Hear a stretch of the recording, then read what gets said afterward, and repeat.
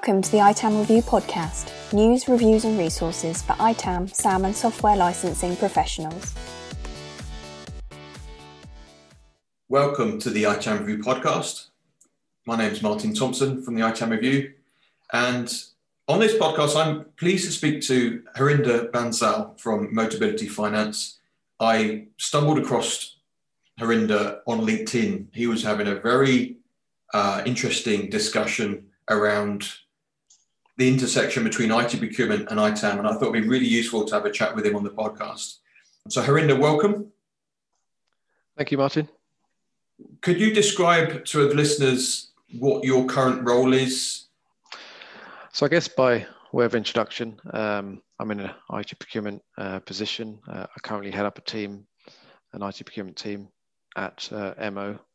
And in terms of our scope and our why, or our proposition to the business, we want to work and partner with IT to basically maximize value out of our third-party agreements.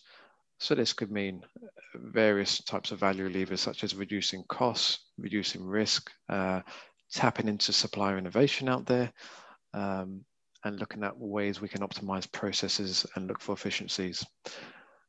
Due to the independence of our department, if you like, we speak with suppliers every day, and naturally we hear about some of the great enterprise technologies coming out and some of the new product launches that are coming out. And I guess we want to facilitate the process around introducing new ideas into the business and explore ways where we can really add value with the business.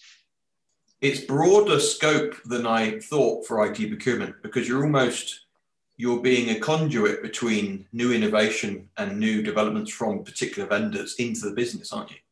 Yeah, I've got a really bad example, but I think of it like a hamburger where if IT was the bun at the top and the supply market was the bun at the bottom, we're sandwiched in between. And so, we're it's not to say that both buns can't talk to each other, but that's our job, to talk to suppliers, to negotiate contracts, to supply and manage, and to ensure that business requirements are being met. And more often than not, the day-to-day stakeholders don't always want to have those difficult discussions, and we're quite happy to do that if it means helping them get what they need. And how did you even start in this industry? How did it all start, and what was your first role in IT procurement? To be honest, it wasn't planned. Years ago, I qualified as a mechanical engineer. And I thought that would be my job for life, really. You study something for 4 or 5 years and you don't really anticipate deviating from that. But it just so happens I did a mechanical engineering role for a bit, and I realized it wasn't for me. So I very quickly had to think of a plan B. And that's when I saw an interesting role at Tesco head office going at the time. And it was a M&E buyer role, M&E standing for mechanical and electrical contractors. So very briefly, that role was all about working with some of these engineering firms to help build new Tesco stores or refresh buildings around the country. And I felt that fitted me quite well because of my technical background coupled with the commercial aspects of this role. So that was my step into procurement. And I guess between then and now, I've worked across various procurement teams across different industries, including retail and pharma. But I've developed an interest in IT partly because it's so challenging and complex. And that, for me, just brings new learning opportunities. I love to learn all the time. But also, it's very dynamic and ever-changing. And so it's fair to say most of my experience to date has been in IT procurement. So I've spoken to procurement people in the past, and they've almost described a funnel approach. So if we take it to the other side of the business, if you're in sales and you're selling product or services for your business, a salesperson would often have a funnel, and they put the new leads at the top, and they have to work them through the sales process, losing some along the way, and ultimately they'll get some deals come out the bottom.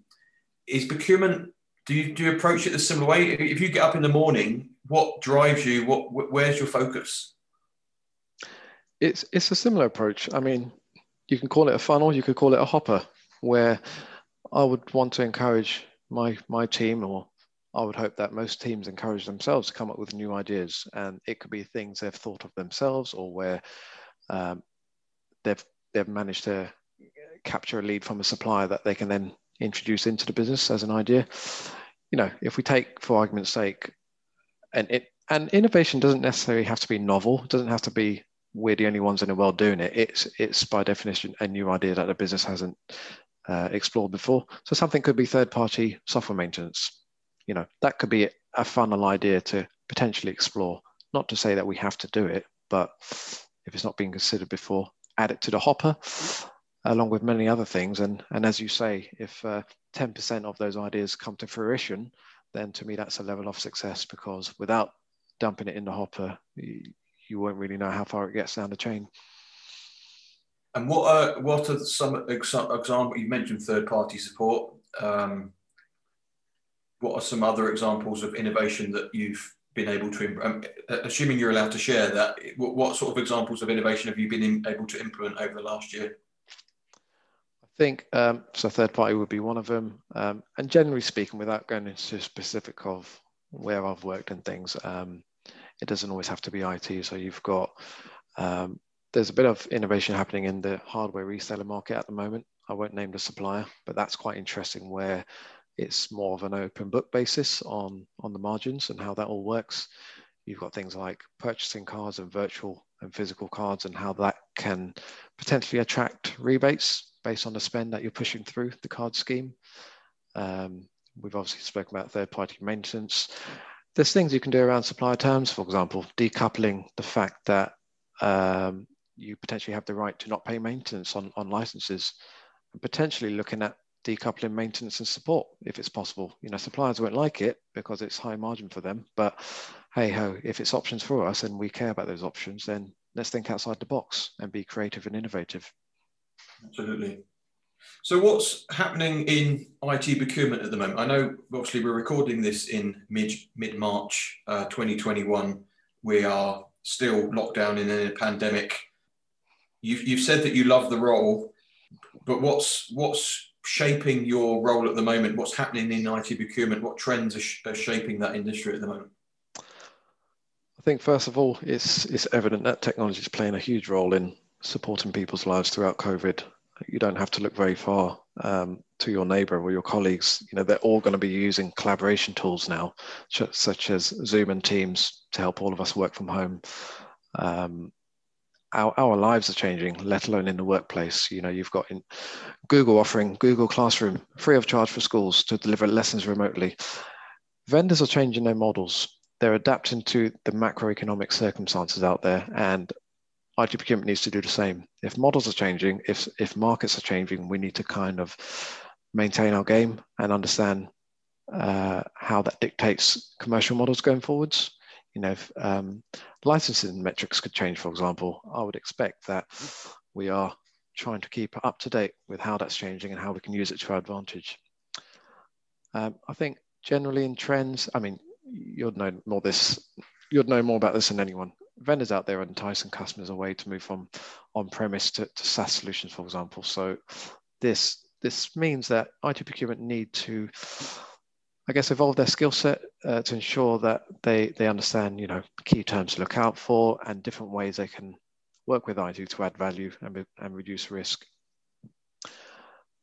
Cost reduction is one of those value levers that will always be important to a procurement team, but because of the pandemic and the challenges that brings, it's high up the priority list more than ever as companies fight to survive. But it's increasingly becoming on par with risk management. So, I know that some companies out there are looking at some of their onerous contracts to see if they can exit them, because if they're not getting any benefit from them because of COVID and they can't reap the benefits, then they're looking to try and exit. And so risk management as a lever or as a service offering from procurement to the business is increasingly important.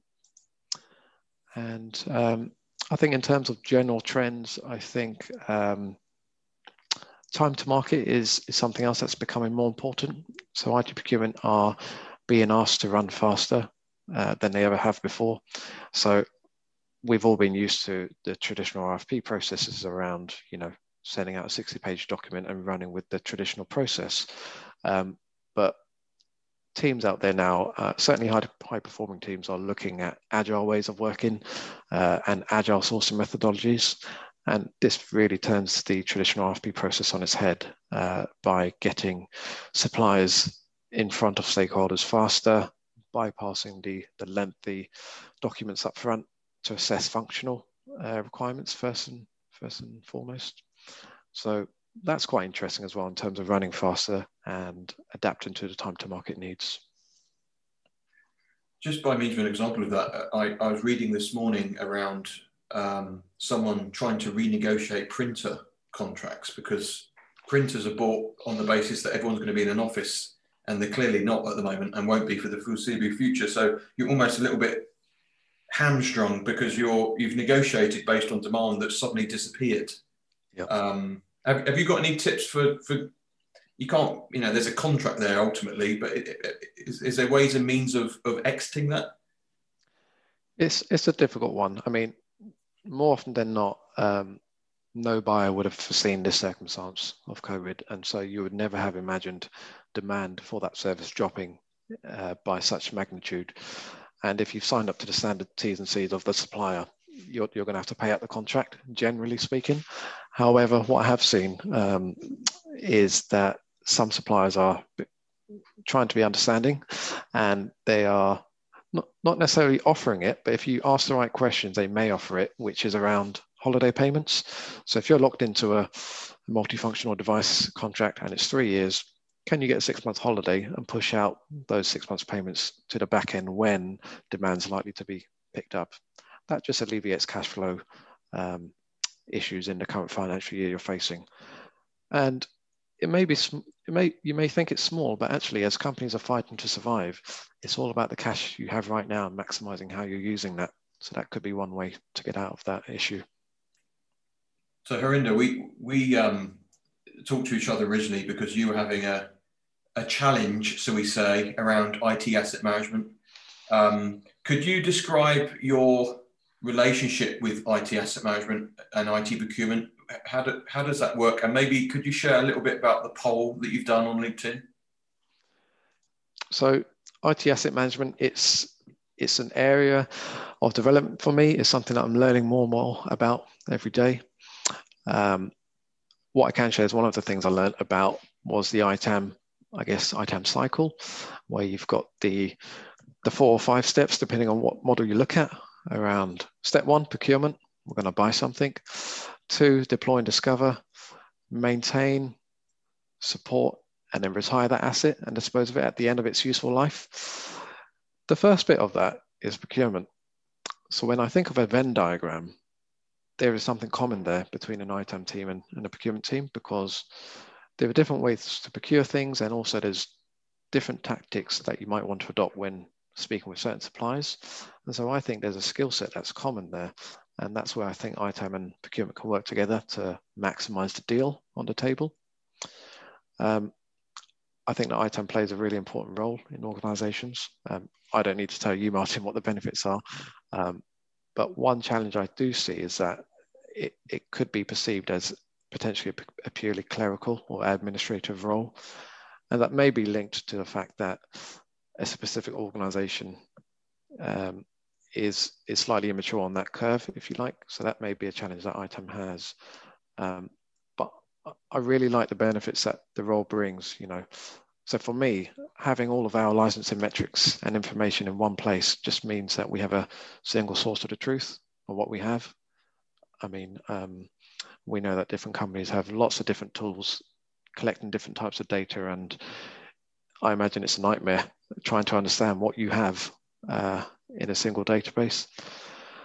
From a procurement perspective, I love the fact that one of the value levers for an ITAM person is elimination of waste.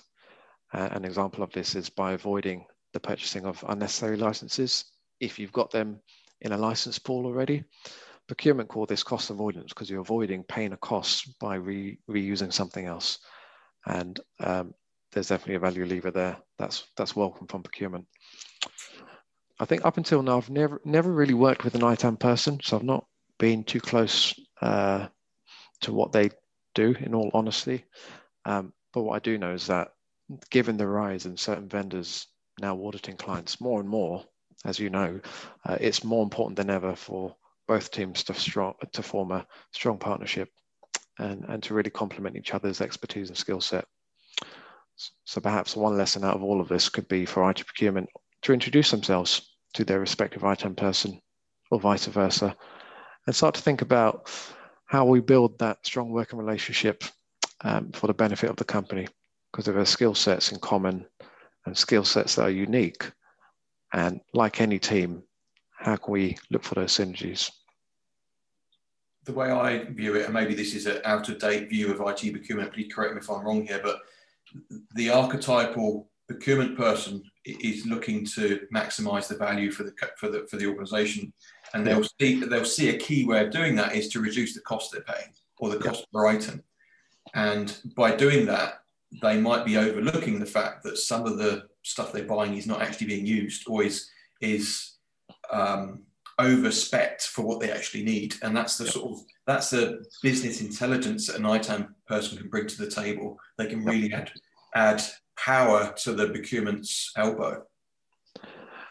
I completely agree. And this is something that in an ideal world, IT procurement would do, but given our role, that's not technical in nature. This is where we have to recognize our limitations of what we can and can't do.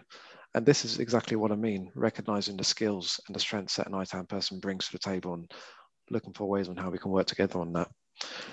I also think, Martin, it's how IT procurement teams measure themselves. If you purely measure yourself on cost avoidance, you're missing out on other value areas to be had.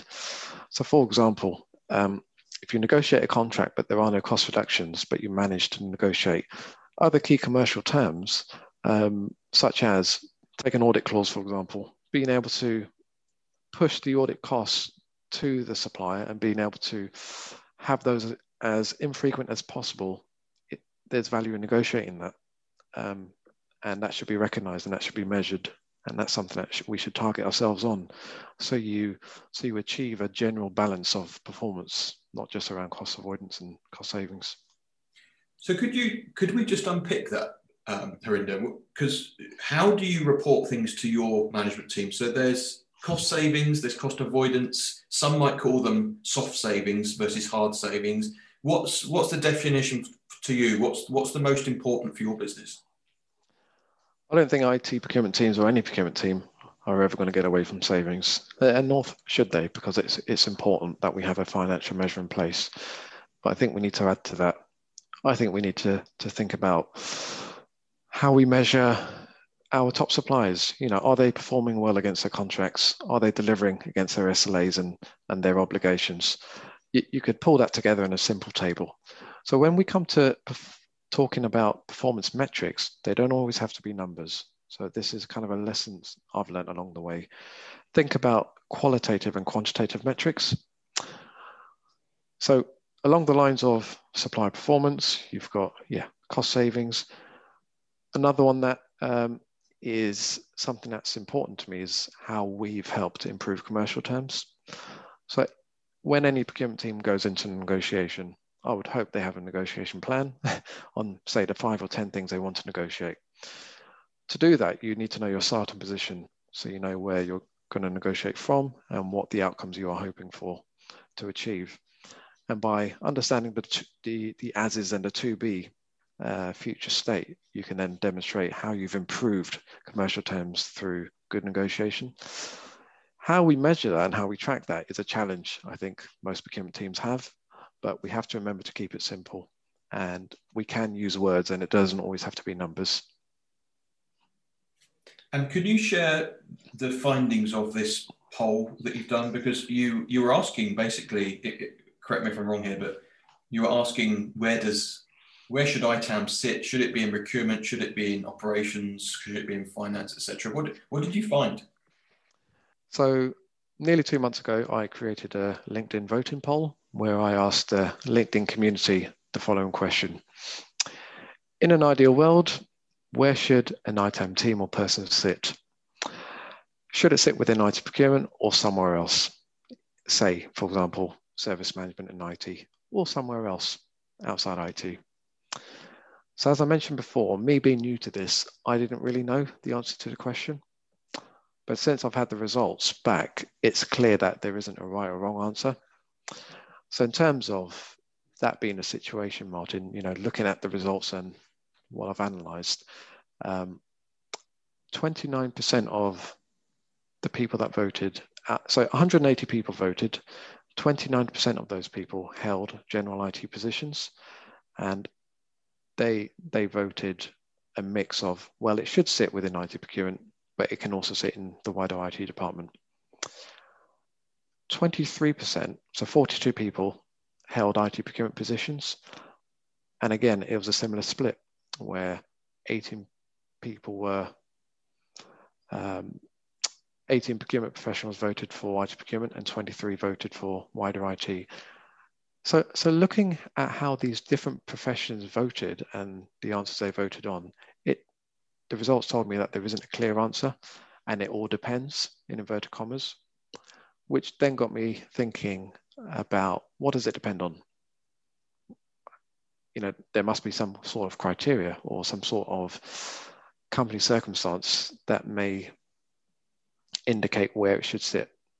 And to a point, it doesn't matter where it sits. There was a comment on the thread which said, as long as everyone's working well together, does it matter where it sits? And it's right, and that person's right. But given that it needs to sit somewhere, that prompted me to create this poll.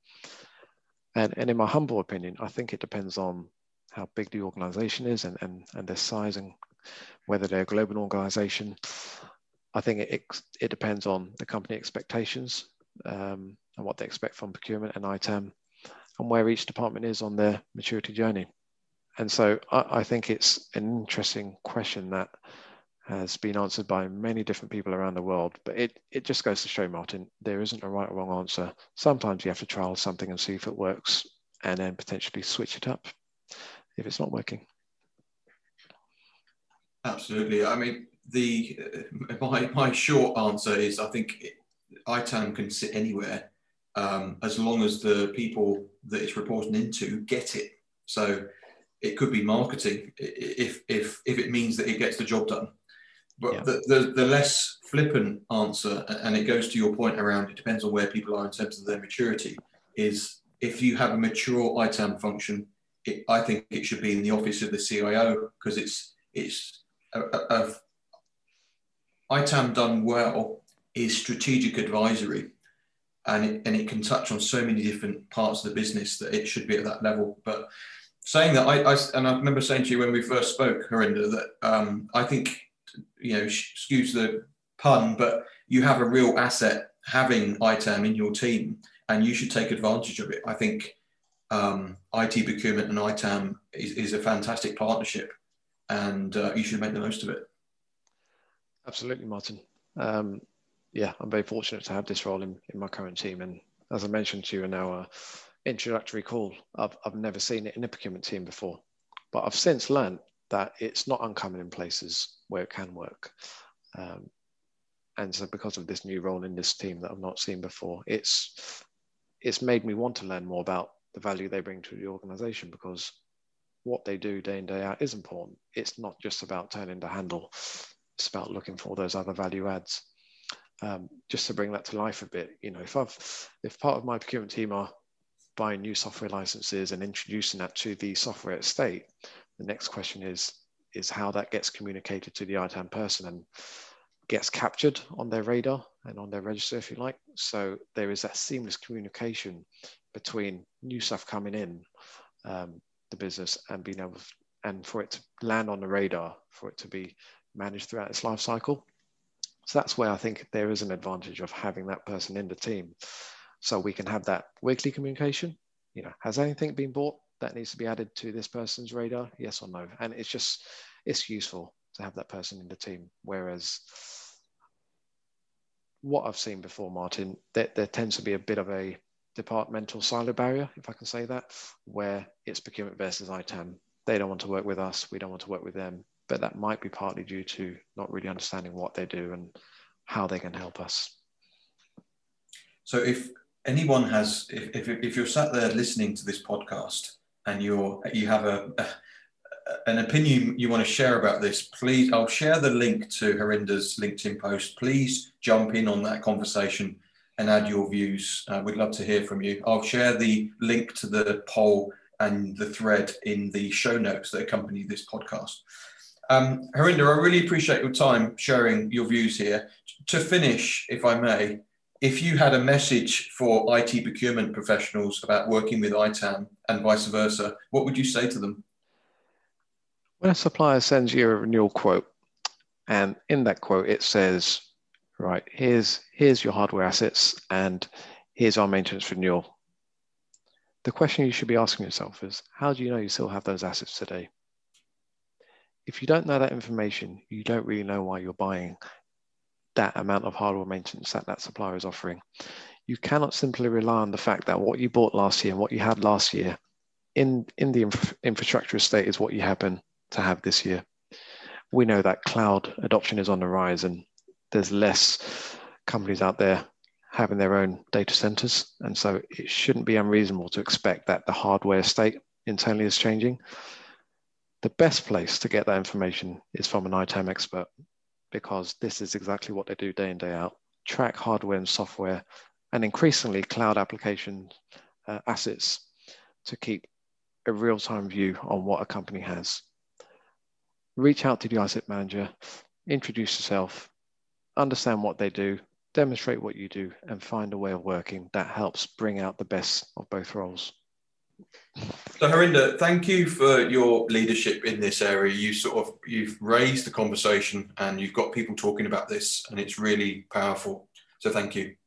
No, thank you. It's been a real pleasure. I've really enjoyed speaking with you, and keep it coming.